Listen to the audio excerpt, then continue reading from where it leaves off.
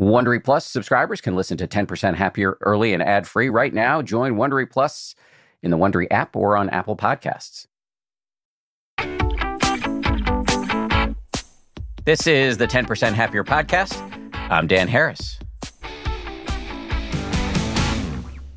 Hey, y'all, believe it or not, you are now listening to episode number 400 of the 10% Happier podcast. I cannot believe that.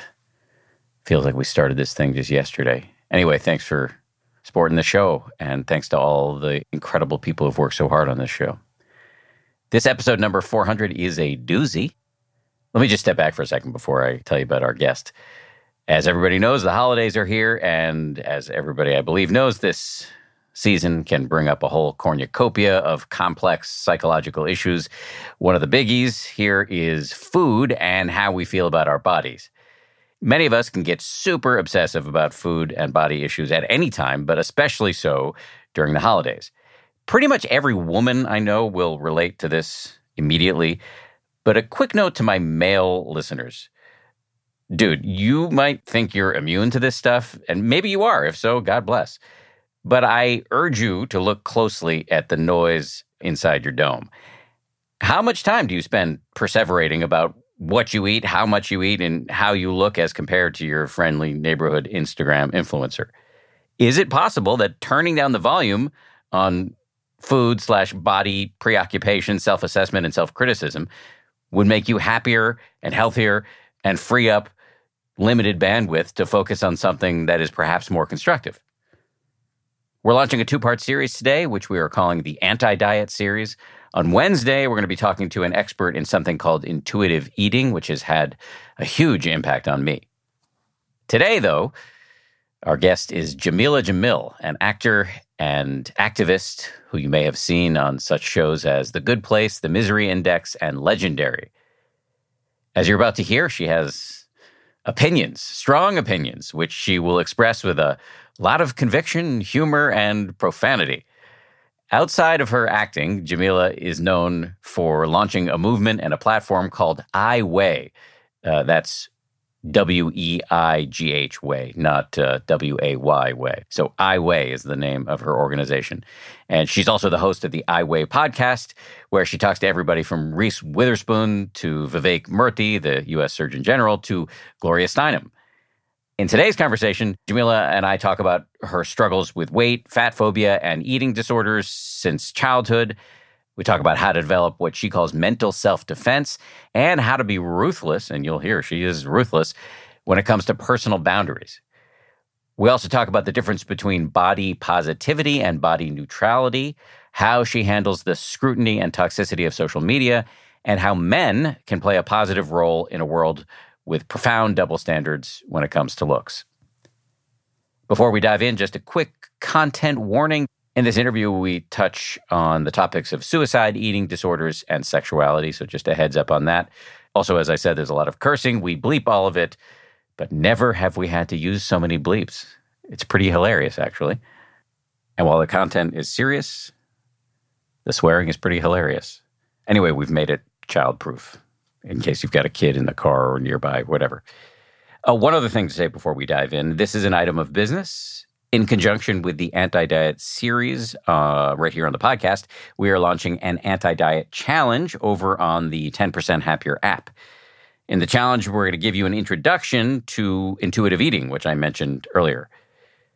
By way of background here, my own relationship with food and body image, which, while it luckily has not been dangerously bad in any way, has often been, more than a little bit fraught. For years, I would watch my diet like a hawk, counting my macros, pushing myself at the gym, only to get to the end of a long day and, hose an entire sleeve of Oreos. A lot of this was driven by the fact that I'm on TV, but I think it's very common among all humans and more common than it is commonly admitted among men.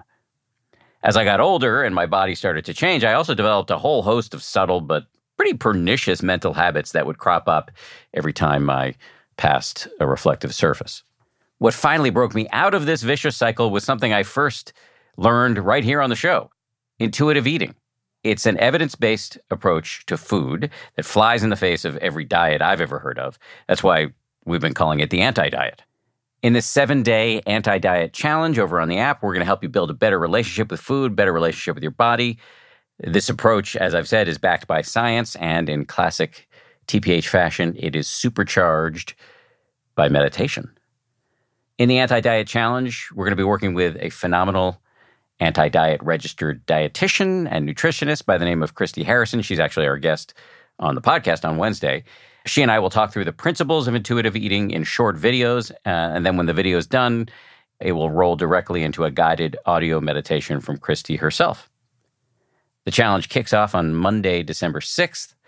To join, just download the 10% Happier app wherever you get your apps or by visiting 10%.com. That's all one word spelled out. If you already have the app, just open it up and follow the instructions to join.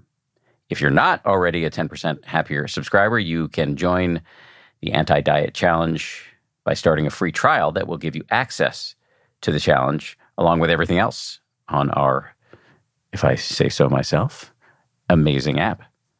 Okay, we'll get started with Jameela Jamil right after this. You can count on T-Mobile to help keep you connected after investing billions to light up their network from big cities to small towns. T-Mobile is America's largest 5G network. Plus, when you switch to T-Mobile, families and small businesses can save up to 20% versus Verizon and AT&T. Visit your neighborhood store or T-Mobile.com to switch. Plan savings with T-Mobile. Third line free on essentials via monthly bill credits versus comparable available plans. Plan features may vary. Credits stop if you cancel or change plans. Audible lets you enjoy all your audio entertainment in one app. You will always find the best of what you love or something new to discover. They offer an incredible selection of audiobooks across every genre, from bestsellers and new releases to celebrity memoirs, mysteries and thrillers, motivation, wellness, business, and more. What I've been checking out recently is called Our Share of Night. It's technically, I guess, a horror, but it's definitely literature. I mean, it's incredibly well written, absolutely fascinating, and it really does rhyme with some of the themes that we explore on this show. I highly recommend it, although I'm only through the first 15-20% of it, but I highly recommend it. As an Audible member, you can choose one title a month to keep from the entire catalog, including the latest bestsellers and new releases.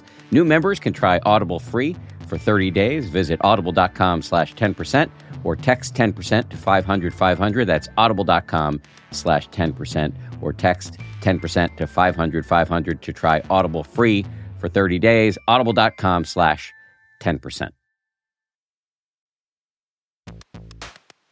I love cats. I make no secret of that. We've got 4 cats. But here's the thing about felines. They poop a lot.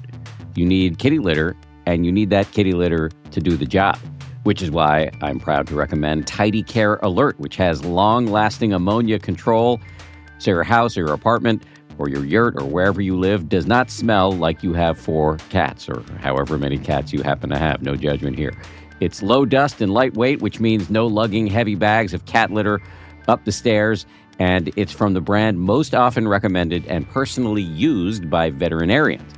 Tidy Care Alert uses color-changing crystals to detect potential concerns and help put your mind at ease. Let Tidy Care Alert help keep an eye on your cat's health.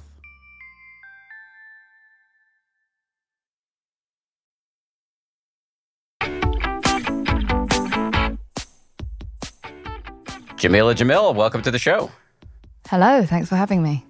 It's a pleasure. I would love to get you talking a little bit about why you got so interested in this kind of activism, why you started iWay.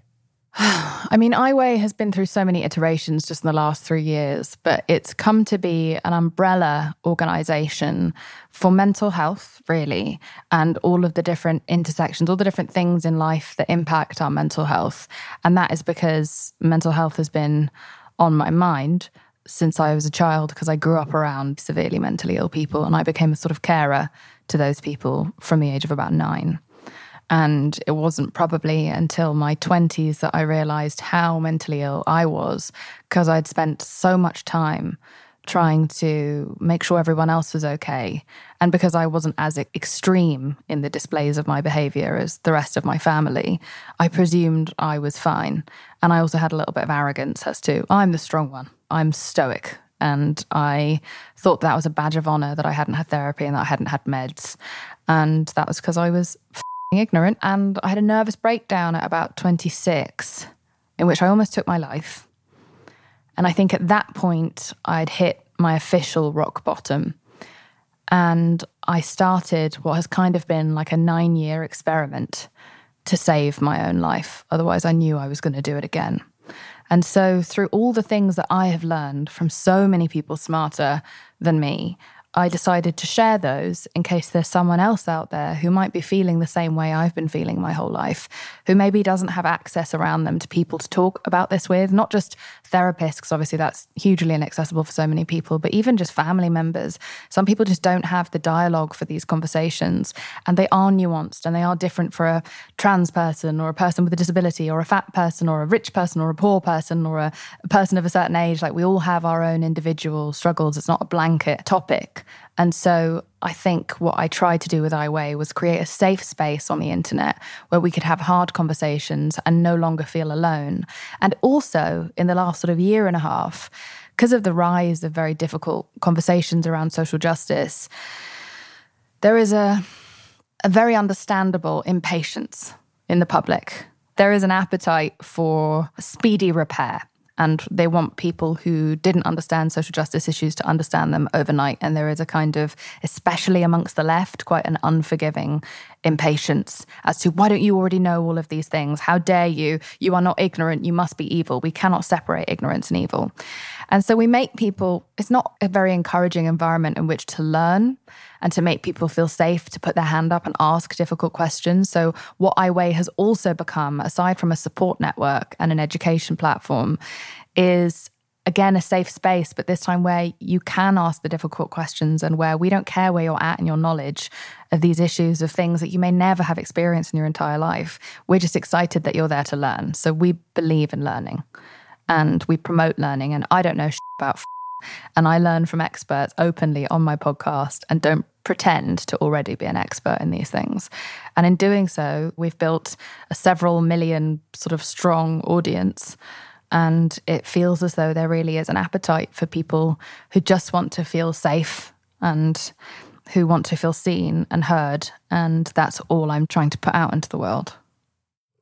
First of all, that sounds fantastic. The name, though, iWay, seems to indicate that, at least in part, your activism had its roots in eating disorders. Yeah. I think eating disorders, originally the name came from just a moment. I was on Instagram, I saw this picture of Kim Kardashian and her whole family, and there were numbers written across all of their bodies in this group shot of a woman who, whatever you may think of them or how they've made their money, they are an empire. They have created an unprecedented empire for themselves. They are kind of iconic of our generation.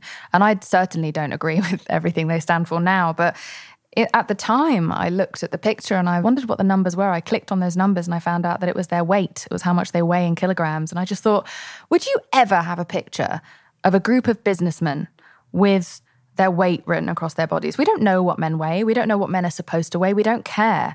But we care so much above all other metrics as to what a woman weighs, as to how little space she takes up in the world. That is our merit, is how thin we can remain and how young we can look for as long as possible. And it was just so depressing that a belief system that I had at 12 was still being upheld in society when I was 32. 20 years had gone by and we hadn't really moved on yet. So I just one day snapped on Twitter and said, well, I weigh my orgasms and my relationship with my friends and my relationship with my boyfriend and my activism and all of the struggles I've overcome. I weigh the sum of my parts. And I had a very small following when I said this, and it just went very, very viral globally. And within 3 days, I had 10,000 responses of people telling me what they weigh in the same metric. And so I started an Instagram account thinking it would just be a very short sort of fad. And now it's 3 years later. We have almost 1.5 million followers. We have a podcast. We have a YouTube channel. I've spoken in Congress to try and defend the mental health of children. And we have 2 other bills currently that we're trying to kick into motion to protect teenagers from eating disorder products. But as I said, once we'd started, we realised that there are so many more people who need help. So we had to expand it from just being about eating disorders to being about mental health issues at large. Yeah, it makes sense. On the subject of eating disorders and body image issues, are you comfortable talking about your history there? Oh, yeah. I mean, I don't care. I was 11 or 12 when my maths teacher thought it would be a good idea to teach us about how to collect data in order to make pie charts, etc., and graphs by weighing all of the girls in the school and then teaching us about averages. And my weight as the tallest and heaviest girl was higher than everyone else's, so I was at the top of the board. And it had never occurred to me what weight was, or that tummies were bad, or that thighs were bad. I was such a blissfully unaware child of the way that I looked. And immediately the reaction of the girls in the class and how everyone was laughing at me and how it kind of led to a lot of teasing and bullying made me understand that thinness is a marker of status socially. And so I remember going home and telling my parents, devastated about what happened. And they had a similar response of horror as to what my weight was rather than the reaction to my weight.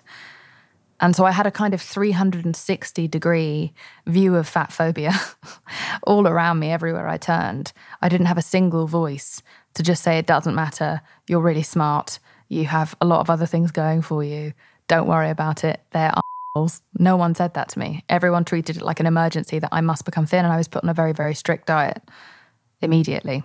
And so what that did was just the way it was handled. And I was really not a big child. I go back and I look at the pictures of then. I was just, regardless, I just don't think that's a way to handle that. And so I was horrendously mishandled by school, by teachers, and even by my family at the time, who have their own fat phobia for, their own reasons. And I developed an eating disorder that I really only cracked about 5 years ago. So that's 20 odd years of, 20 odd years of my life gone to a very, very pervasive and quite crippling eating disorder. What form did it take? Anorexia, but then also binge eating. So binging and starving, and I never threw up, not because I didn't try. It wasn't for want of trying. I'm just terrified of my own gag reflex. So I was the world's most unsuccessful bulimic at school. I would do all of the binging and then not one single time successfully throw up. So I ended up actually getting quite a lot bigger at 15. And I thank God, because now my teeth and my esophagus are still intact. But I was anorexic. Predominantly, I would say.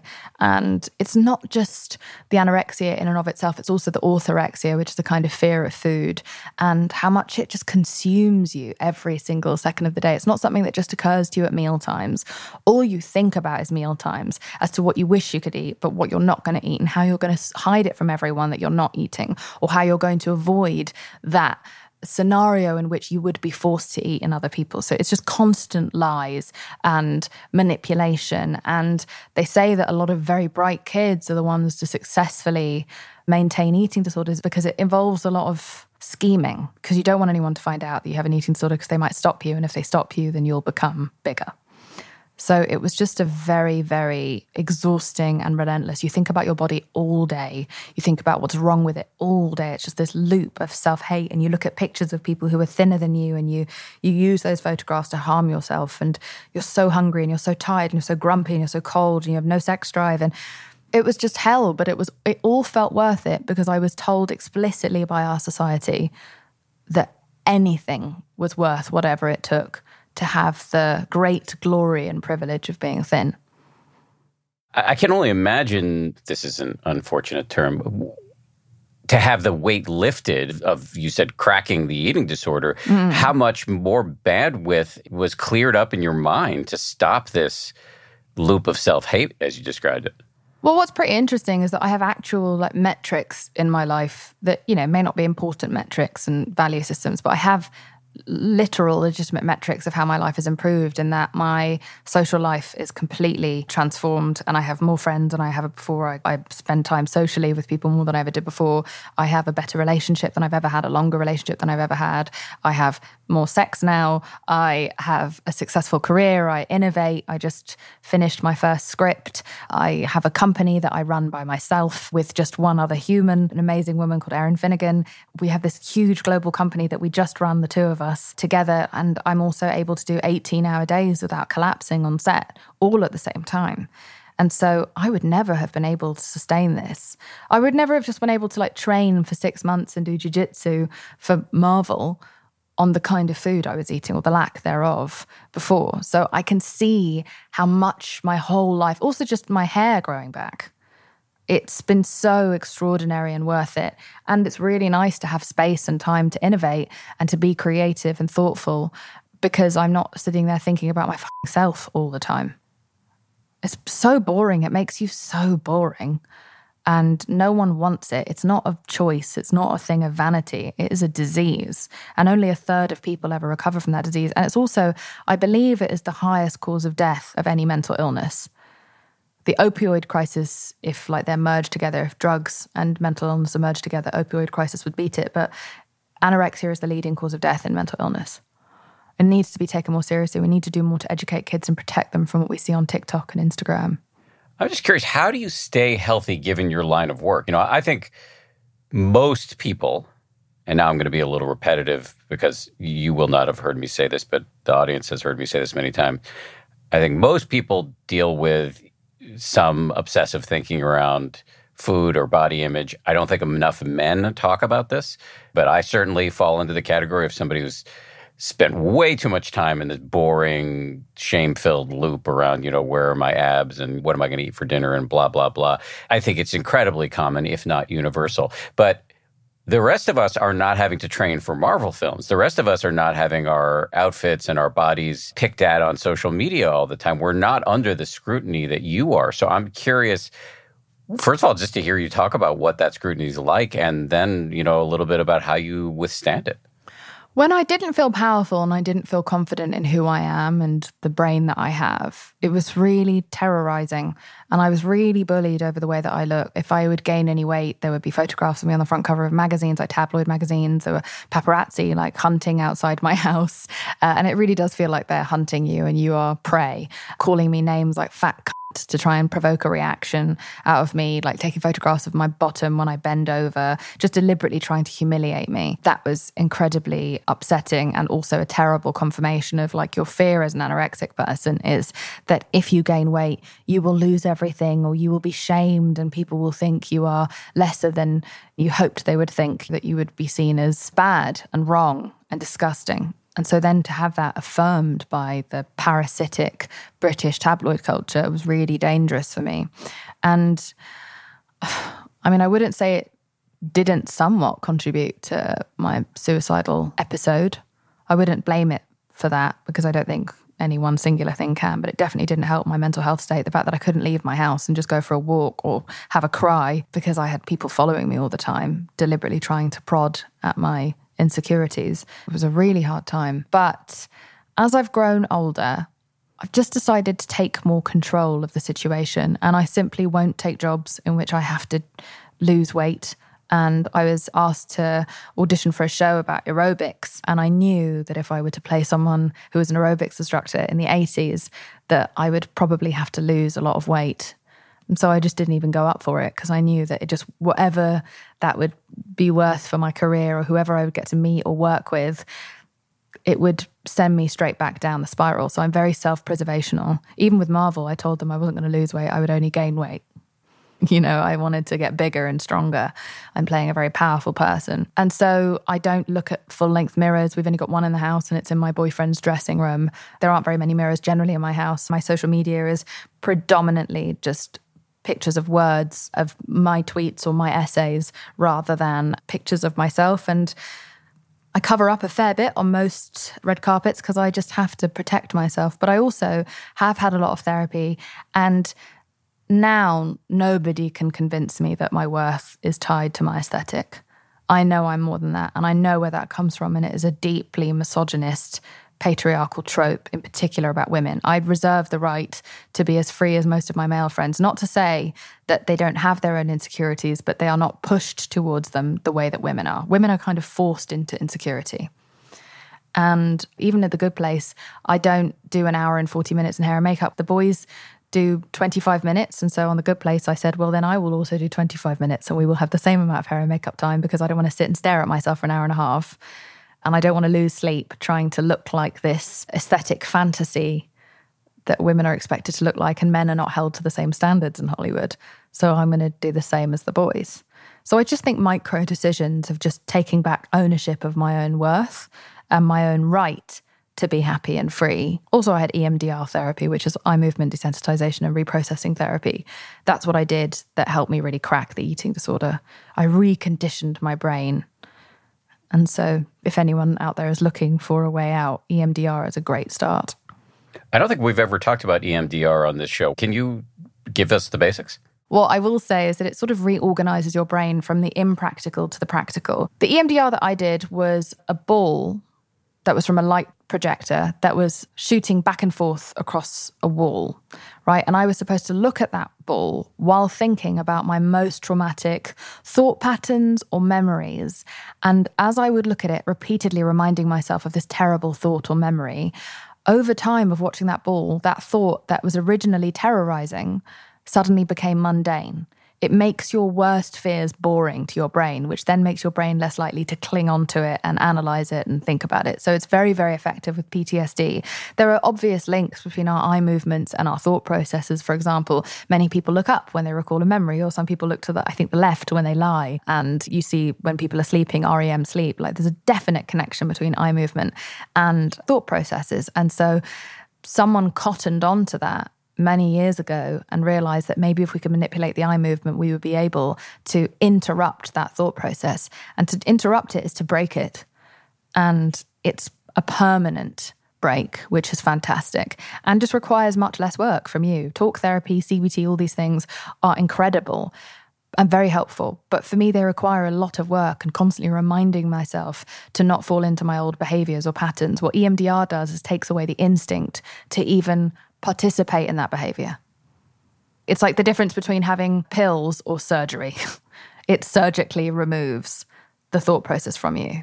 It's just an unbelievable shortcut to just a sort of blank canvas, pre-trauma blank canvas. So are you saying that you're kind of untriggerable now? Oh, about the things that I've had EMDR already for, sure. But there are new things all the time that come in and freak us out or upset us or traumatize us. I have a predisposition towards mental illness purely just from my genetics. And so it's something that I always keep in my kind of back pocket, something I go back to when I notice my mental health is starting to decline again. But an example of it is that I went originally just because I was terrified of the dark. You know, I was abused as a child in the dark. And because of that, I wasn't able to be in the dark until I was about 28. And I went to this woman explaining that to her, that I was about to move to America and I didn't want to spend the rest of my life not sleeping. I wanted to be happy in my 30s in a way that I'd not managed to until then. I wanted a fresh start. And so she showed me this light across the wall and I had to think about all the worst things that could ever happen to me. And I really felt nothing. And I left there feeling like I'd been ripped off and that this was some nonsense that I'd been lured into. And I went back one more time reluctantly, did it again, still felt nothing. This time felt angry and was like, I'm definitely not doing this again. And then I went home that night and I didn't even realize that I didn't triple lock my door afterwards. I didn't check under any of the beds or in any of the cupboards. And I turned my lights off and just went to sleep without even realizing. I woke up in the morning and I registered I'd done all of these things differently. It just kind of fell off me in the night. Like it wasn't dramatic. There was no moment of realization. I just didn't do the things that I had previously done. It was so fascinating to me. So after that, I was like, well, hell, 28 years of my life, no one's ever been able to crack this. What else can you do? And so that's when we sorted out my eating disorder and other kind of problems and issues in my life. And it was unbelievable. I often describe it as the difference between, similar to rather, when you step outside of a nightclub. Do you remember nightclubs? Do you remember those? Yes. It's been a while. Well, it's been a while for me beyond yeah, old. But when you step outside of a loud club or a bar and you're in the quiet street at 3 o'clock in the morning, it's only then that you realize how loud it was inside. You're like, Jesus Christ, I was in that. That's how you feel post EMDR. You're like, the silence and the stillness and the peace is alarming because it used to be filled with so many like hateful monologues and so much fear and terror. I mean, the brain is mostly built to predict and protect. I think we have something like 80% negative thought as a basis of our brain, because our brain is always scanning to predict what's going to go wrong and protect us and prepare us. And so if you don't really strive constantly to be positive or to think positively or to help your mental health as much as you can, exercise, cutting shitty people out of your life, reducing your social media exposure, not watching the news all of the time, then you're really fucked. Because it's a fallacy that, we are supposed to just be happy. It really is a concerted effort. Speaking specifically of eating disorders and body image related issues, after all the EMDR and the other forms of therapy you've done, are you still susceptible to some negative thinking on that front? Oh, of course. And I still have body dysmorphia. I don't think I can EMDR that away. So I can't see my actual image very clearly in a mirror. And so therefore, because of that, I just tend to wear mostly baggy clothes and to not really look in the mirror very much and just give myself a break and consistently remind myself that when those thoughts do creep in, that I should just be angry, not with myself, but with a society that taught me that this was worth my time, that this is how I should feel. Like, it just robbed me of my joy and my pleasure. Capitalism relies on us being unhappy with ourselves and feeling like we don't have enough and that we aren't enough, so that we will go out and consume things that will hopefully make us feel better, to fill the void that they created. And so I become angry with capitalism and the exploitative people at the top who have manipulated entire generations into feeling like shit, so that they will go out and buy products that they don't need to fix something that we've been convinced was broken. Well said. You have spoken publicly about what you call body neutrality as opposed to body positivity. What's the difference there, and why neutrality over positivity? Body positivity, for me, I think it's an amazing social justice movement that originally was for fat people and disabled people, where they were dealing with like medical discrimination when it comes to getting work. And so because the world was being so actively negative towards them, they had to be positive to be able to combat that. However, for many of us, that still means thinking about your body all the time, even if you're trying to learn positive thought.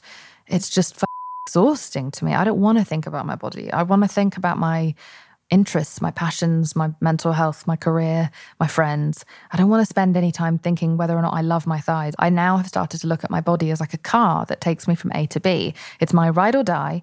It had that house party with me for a straight month when I was 23. It didn't sleep for like 3 years when I was successful in England. It's taken me through every high and low. It just took me through a pandemic. Like, I treat my body now like it's my best friend.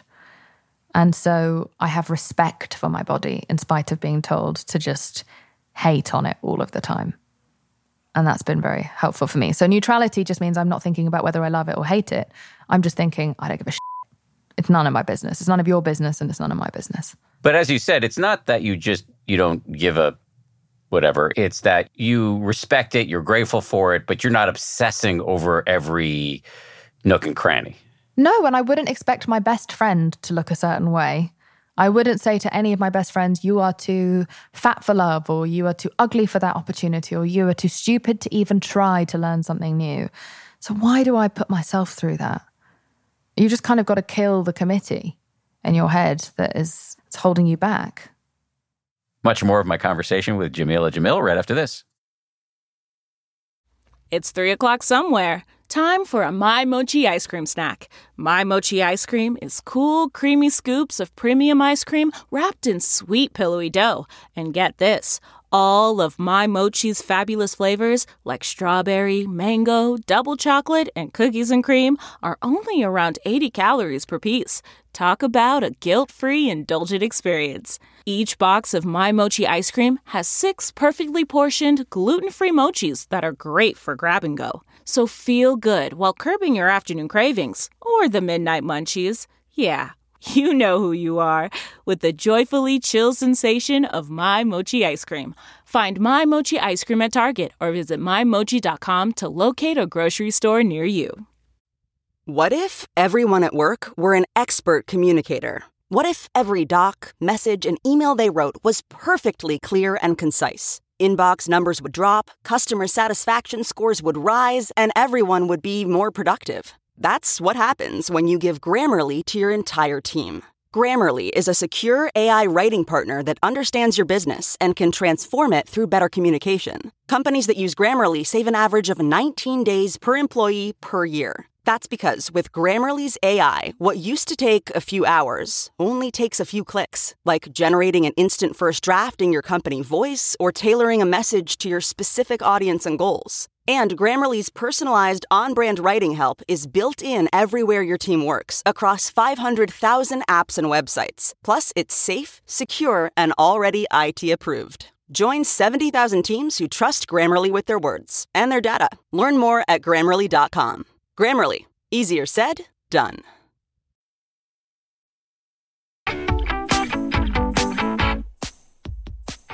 I know you've done a lot of work, not only personally, but also now talking to all sorts of experts. What do you recommend to the rest of us who are struggling with issues in this zone? What have you learned that would be useful for the rest of us? Try to seek out EMDR therapy. Do not spend money on your outside before spending as much money as you can on your inside. If you have the choice, if you have that luxury, don't buy that anti-aging cream. A, they don't work. B, they're offensive. Don't spend money on anything before you spend it on your mental health, because that is the single greatest investment you will ever make. It's the only investment you will make that will guarantee to actually maybe fill the void and actually make you happier. Be very wary of social media. Be very wary of the media in and of itself. It's a stressful world out there, more stressful than, as in like emotionally stressful. I don't think it's the worst of times. Things are obviously statistically better than they've ever been. But emotionally, I think we have too much access to each other and we have too much access to negativity, to not only read negativity, but to perpetuate negativity. It's too easy and desensitized now. And we dehumanize each other too fast. So in light of all of this, protect yourself, practice. I refer to it as self-defense of the mind. We think about how to protect our bodies, but we never think about how to protect our minds. We have all these locks and bolts and jiu-jitsu moves, but we don't ever think about this incredibly delicate and vital part of our entire lives that we should be protecting at all costs. We just expose ourselves to God knows what constantly and take for granted that it will just sort of self-repair. It won't self-repair. You have to protect it. So I would say that's very important. And then also just be ruthless. Be selfish and be a little bit ruthless. I don't tolerate bad behavior from other people. I will always give you one invitation to change your behavior, to meet me at my boundary. And if you cross that boundary again, I will cut you off. And so that doesn't matter if you are a family member of mine, if you are my entire family who I cut off for 6 years, if you are friends, if you are old friends, if you are colleagues. I have a zero tolerance policy beyond my first invitation for someone to be more respectful towards my needs. And I offer that same service from me to other people. Please tell me what I'm doing wrong. I will shift my behavior to make you more comfortable. If someone inherently doesn't make any effort to make you more comfortable, they don't care about your comfort, therefore they don't care about you.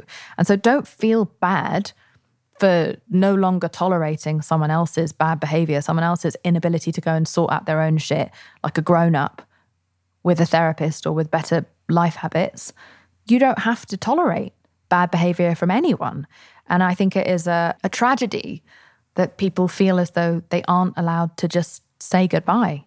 We don't really have protocols for saying goodbye to your family. We don't have protocols for saying goodbye to your friends.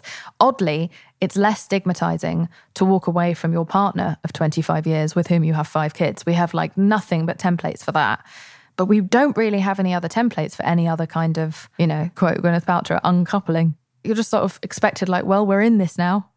We're strapped in and there's no way out. There is a way out.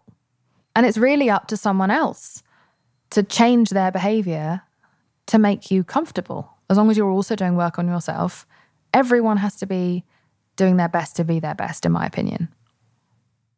What does that look like for you? What are the boundaries that get crossed where you shut people off? I don't know if there are any specific situations you can describe, but how does that go? Abusive behavior, manipulative behavior, dishonest behavior, betrayal. These are things that happen in macro and micro ways constantly amongst family and friends. In particular, I would say close family and friends, because there is this kind of understanding that blood is thicker than water and that you're never really going to part ways. It's taken for granted that someone's never really going to cut you out of their life. So therefore, you take the piss in a way that you would never with a stranger. And so I think those are the relationships that we have to be the most diligent around holding people to the same standards we would hold strangers. There's no get out of jail free card for someone to treat you like shit. It doesn't matter if they are your child, if they are your mother, if they are your grandparent, if they are your best friend on earth. We are all responsible for our own behaviour, and we are not entitled to anyone else's grace, patience, or time. So once somebody's been cut out, is there any room for forgiveness? I don't really forgive. That's a thing of mine. I'm not a forgiver. I can move on from something later, but I will never forget or forgive the actual incident. I don't extend grace in that area, but I can move on and not bring it up again when I see that something's really changed. I can accept a new you, but I will never forget what the old you did. And it's important, actually, probably, in my opinion, that I don't, because that'll help protect me from anyone else doing that in the future. So I think everyone has a slightly different idea of what forgiveness is, but for me it feels like forgetting or accepting what happened. I don't believe in forgetting or accepting what happened, but I do believe in accepting that someone's changed. I've changed a lot. I can accept that someone else can change, and I can therefore move forward with them without forever punishing them for what they did.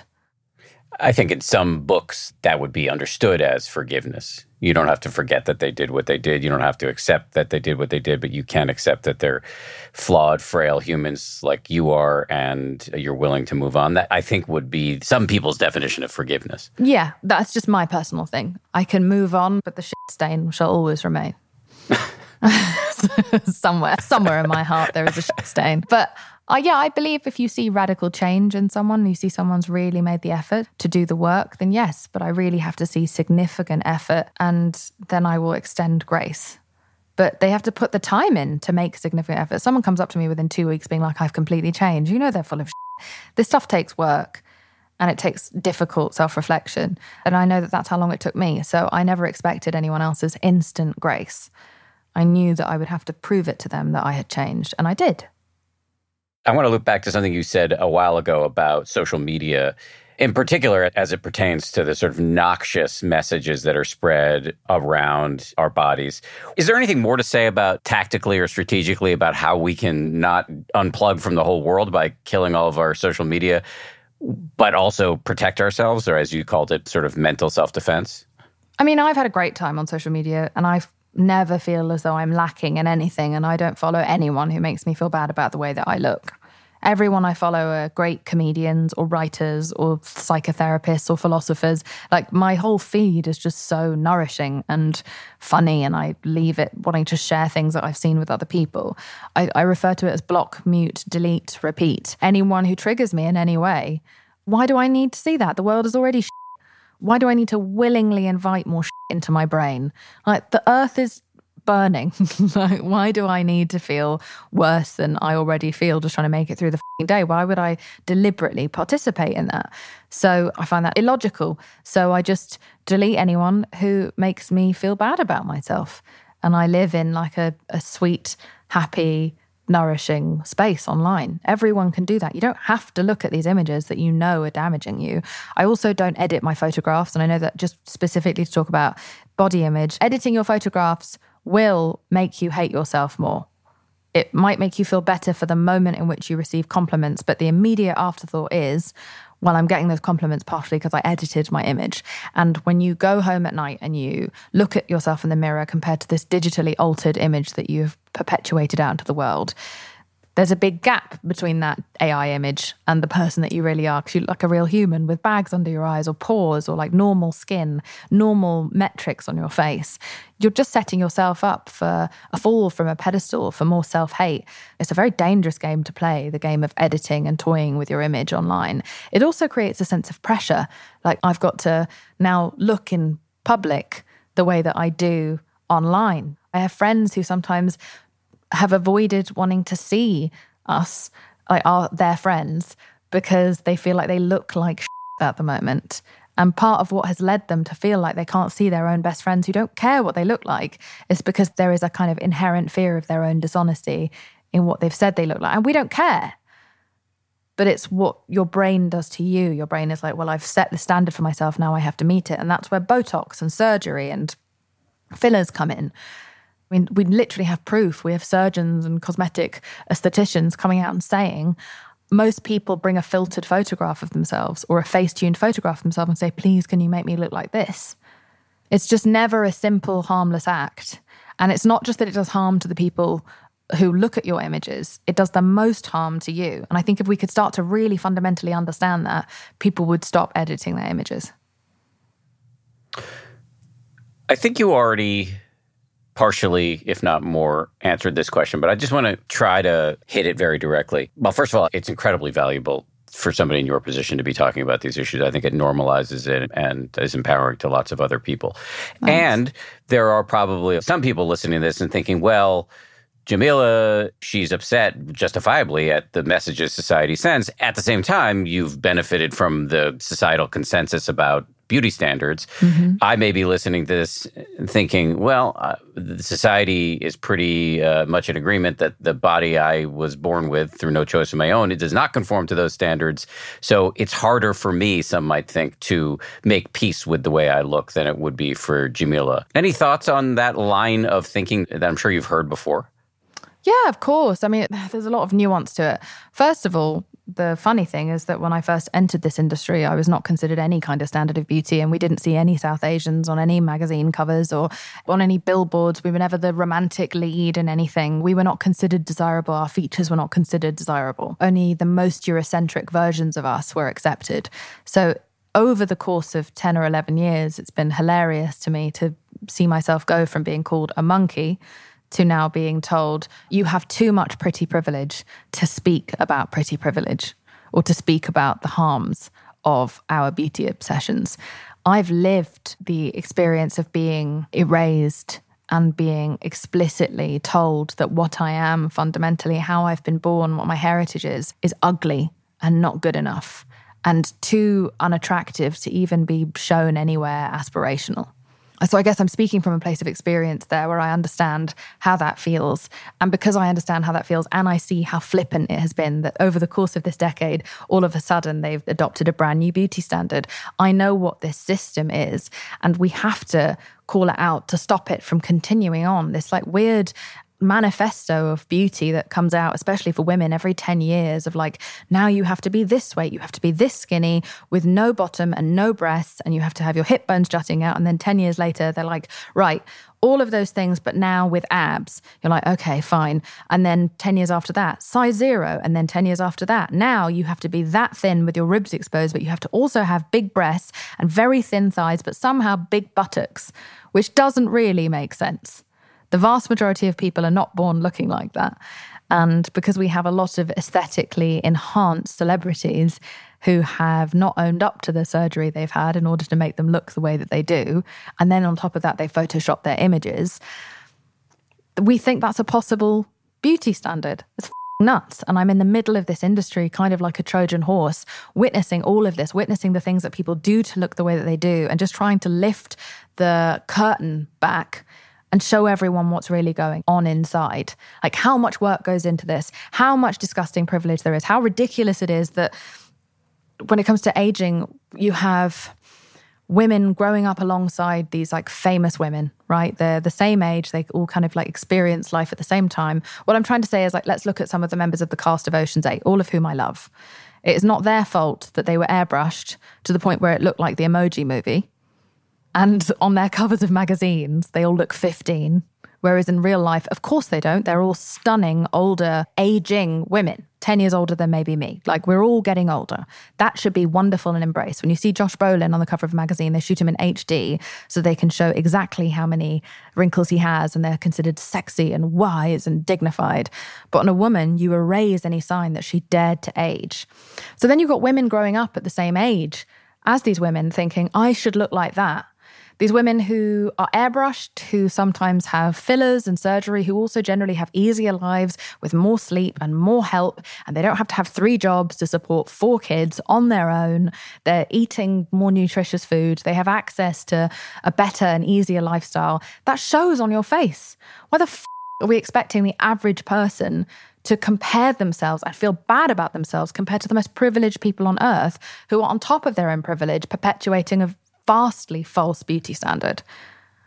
And so I'm just trying to kind of whistleblow for as long as I'm allowed to stay here, because all this destroyed me as a child. I thought all of these things were true. I had all of these toxic belief systems. And that's because there was no one to interrupt that belief. And so all I'm trying to do is trying to use what I have and what I'm seeing to report back to the 12-year-olds who are just like I was and say, this is all bullshit. And I totally accept the fact that people are like, well, now you have pretty privilege, so you can't speak about it. But that is also like an old trope used to silence everyone, right? We take fat people, for example, and if they complain about fat phobia and beauty standards and eating disorders, etc., we say, well, you're just lazy and you're just bitter and jealous and you are unable to achieve thinness, so therefore that's why you're speaking out about this. We're going to silence and discredit your opinion because you're speaking from a place of failure.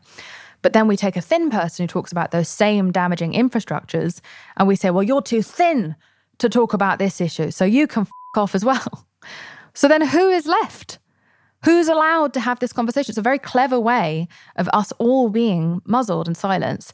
So while I have the mic and the opportunity, and at least I was a fat person, and at least I was considered ugly with this same exact face 10 years ago, and now I am not, I feel as though I am uniquely positioned with the amount of power and privilege I have to uplift other voices in the same field of conversation, but also to use this moment with the megaphone to scream until everyone understands. And however many mistakes I've ever made, no one can deny that I've had a ridiculous impact on the diet culture industry. I've made a massive dent in that industry and I have harmed it and interrupted it and reminded people that this isn't normal. And this culture is damaging and distressing and disgusting. And, you know, there are a ton less celebrities hawking diet products to us now because everyone's afraid that I'm going to come after them. And I'm so annoying that no one wants that. That's why I do what I do in spite of the fact that I sit in a place of privilege. You're in the belly of the beast. Yeah. You have this amazing opportunity to report back to the rest of us of what it's actually like behind the scenes. And you know what it's like to be on the other side of the beauty standards. And I don't Photoshop my magazine covers and I don't Photoshop my billboards and I walk the fucking walk and I don't put out pictures of me that I think would trigger other people. I try not to anyway. I don't sell diet and detox products. I do totally benefit off of the way I look. Of course, I understand that. But I don't promote products that I think are damaging for the mental health of other people. I've lost millions of dollars in campaigns that I could have done that I thought would have had any kind of negative impact on the way people feel about themselves. I don't believe in using shame as a tool of sale. I think you can make someone aspire to have something, maybe want something because it'll make them feel good or it'll be fun. But I don't think you should ever shame someone and be like, you need this, otherwise you're a worthless piece of shit. Should we rethink the cosmetics industry? Yes. I assume you have to wear makeup for your, I don't know if you wear it on a walking around basis, but I'm sure you have to wear it for work. I think there are two different ways in which you can wear makeup. And I think there's a fun, celebratory way in which you can wear makeup where you feel like your face is a party, a bit more like David Bowie used to wear makeup or Grace Jones wears makeup, where it feels like celebratory and fun and creative. I'm a proper makeup artist and I love creating all these colors and shapes on someone's face. But what I don't do is obsessive, like wear thick layers of foundation. There's nothing wrong with doing that. I completely understand why anyone would. I'm just saying that I don't think that using makeup as a tool to cover up what you have is a healthy mentality. I think therein lies the dangers of makeup. But I think if we can teach people to instead accentuate what you find fun about your face, then makeup's great. It's so fun. It's so interesting and exciting and creative. But I think this new trend in order to sell as much makeup as possible of a layer of primer and then a layer of foundation and then all this different like Morticia Addams level contouring and then another layer of makeup on top of that contouring so it doesn't look like obvious makeup and then powder. So you're talking like 7 layers of makeup on someone's face. I don't think that that's good for you. I don't think that many chemicals going into your skin are good for you. And I think it tells you that, I need to be hidden away. The real me needs to be hidden away. That's not the way I wear makeup. Much more of my conversation with Jameela Jamil right after this. Every day, our world gets a little more connected, but a little further apart. But then there are moments that remind us to be more human. Thank you for calling Amica Insurance. Hey, I was just in an accident. Don't worry, we'll get you taken care of. At Amica, we understand that looking out for each other isn't new or groundbreaking. It's human. Amica, empathy is our best policy. That's not just the sound of that first sip of Morning Joe. It's the sound of someone shopping for a car on Carvana from the comfort of home. That's a good blend. It's time to take it easy, like answering some easy questions to get pre-qualified for a car in minutes. Talk about starting the morning right. Just like customizing your terms so your car fits your budget. Visit Carvana.com or download the app to experience car shopping the way it should be. Convenient, comfortable.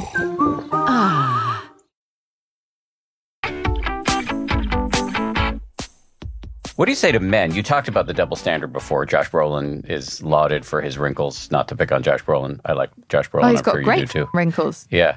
But so does Judi Dench. Let's see more of her on, Vogue. Yes. Well said. In terms of men, though, what would your advice be to men? Because, yes, men do get obsessive around, and there's some data to support that men are pretty reasonably well represented among those with eating disorders. And there's lots of ways in which body dysmorphia shows up among men, counting your macros and things like that. Having said that, I think we can both agree that women get the worst of it here. How can men be useful and helpful in this context?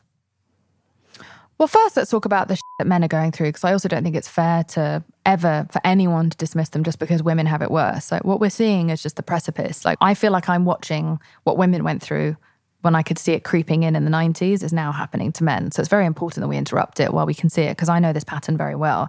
They've basically run out of real estate on a woman's body that you could monetize. I mean, I think at earlobe-plasty and armpit lifts, they realized we were probably done. There's no new way you can teach a woman to want to hate herself. And so they've had to move on to men. I genuinely think that's what's happened. They're like, now we've gone after their eyelids, their eyebrows. Every single part of a woman has now been monetized, and there's been a fix created for the ways in which we've been told it's broken. Now we're seeing the onslaught start on men, and now they're all supposed to look like Hemsworth brothers.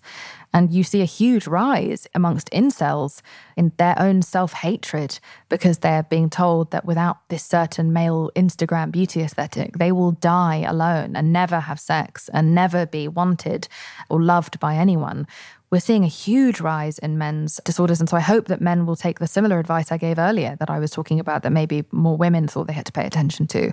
Protect your mind and do not think that any of your worth or your lovability lies in the way that you look. I've been with people of all heights and sizes, and it just doesn't matter. Chemistry is something that you cannot create in a gym. But when it comes to women, a really big way that everyone could serve us all is to no longer give algorithmic attention to the companies that perpetuate these myths, these beauty myths and beauty ideals. When we like pictures that represent unattainable beauty standards, when we follow magazines that perpetuate those standards, when we follow companies and individuals that perpetuate those standards, we are reaffirming that they need to exist. We are reassuring them that there is a demand for what they are supplying. We own them. They are nothing without us. We have all the power. It is a fallacy that we have come to believe that they have the power over us and we will eat what we're given. No. They will make what we ask for. We just have to learn how to ask for the right thing. We've seen it pivot with like overt fat shaming in tabloid culture. It used to be so much worse 20 years ago, and the people finally took their power back and fought back against those tabloids. The tabloids all went out of business, and now there are only like 3, and they've massively changed tact. And when they talk about bigger people, it might still have some sort of like insidious passive aggression, but it's no longer beached whale written across a grown Academy Award winner's body who's just minding her business on the beach with her children. That's what they wrote across Queen Latifah's body. I couldn't believe it. That's what we used to see. I saw a picture of Renee Zellweger after the second Bridget Jones Diary with the words "too fat for love" written across her body. That doesn't happen anymore because the people fought back.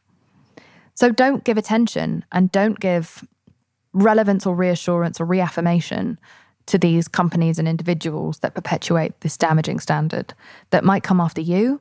It might already have come after the women that you may love in this world or the children that you may have regardless of their gender. We are funding it. We need to defund diet culture and unattainable beauty standards. That's the first thing that I think men could do. I'm just trying to think about how to phrase this, but it feels like men can indirectly fund the diet culture even through their romantic choices, because the beauty standards are pounded into our neurons by just being a participant in the culture, and that can impact who you ask out on a date or who you swipe right or left on, whatever I'm too old to use dating apps, but whatever. And so it seems like it would be hard to break out of complicity. Totally. But I also do think that, God, there's not a lot in it for my mates who now have become so conditioned by Instagram and pornography to only find this like one type of beauty appealing. They end up finding themselves quite lonely because not very many of those women exist in real life and look the same in real life or necessarily have that much in common with them. As I said earlier, chemistry, pheromones, like specific interests and experiences, you're missing out on so many different individuals that you might have a sexual connection with because your brain is telling you that you're only allowed to pick one type of human.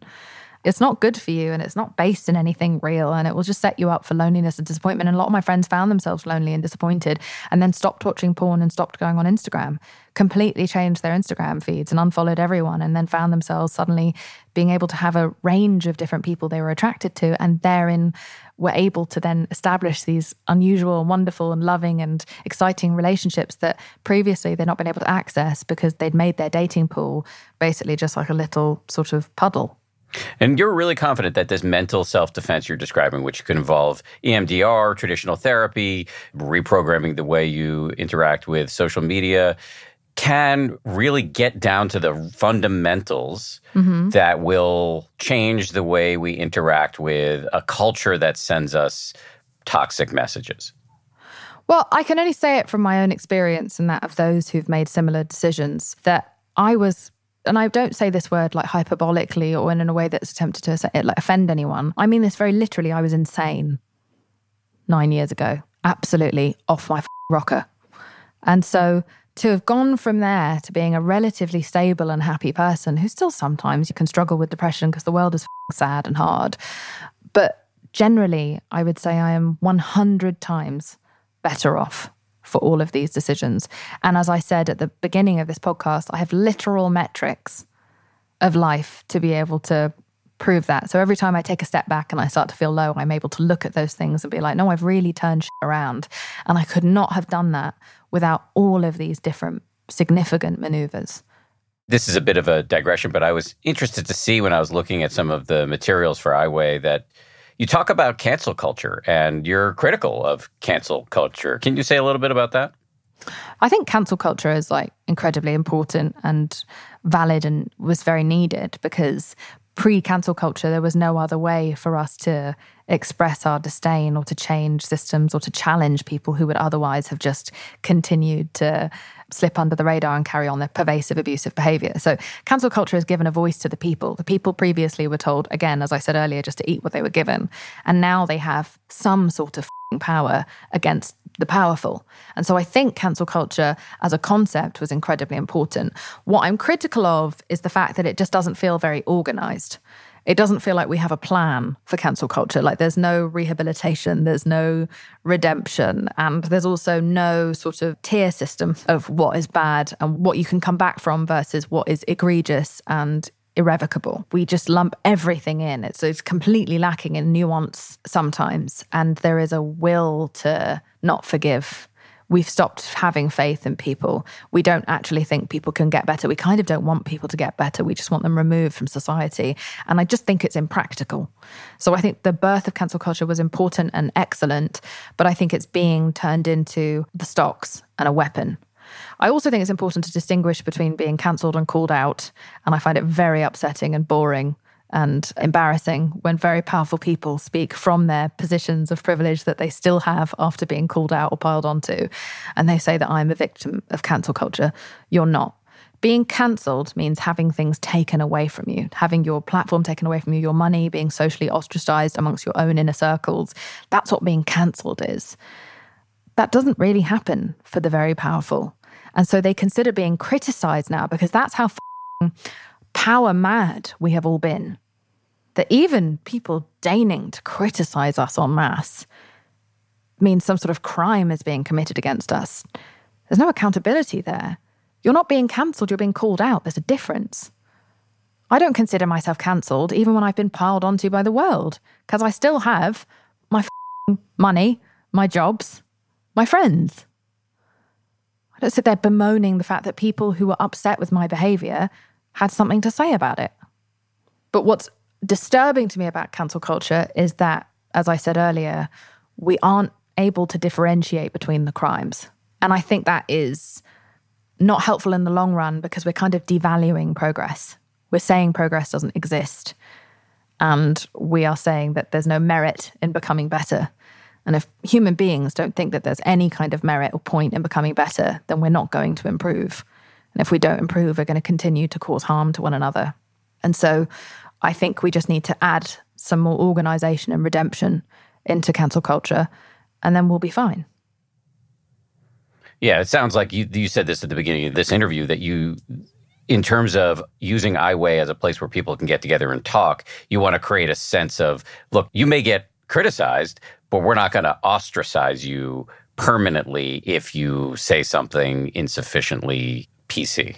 Yeah, and we're not testing you and scanning you. You know, we're in a current time where you can even have the right thoughts, but if you don't say them in the perfect way. I think Neil Brennan was talking about this recently. You have to now not only have the perfect thought, but you have to speak about them perfectly. Not everyone is well-versed enough to do that. It also becomes quite classist and quite presumptuous of these people, predominantly these people on Twitter, are people who live in the kind of like big cosmopolitan cities where they're exposed to this sort of stuff and these cultures and these conversations constantly.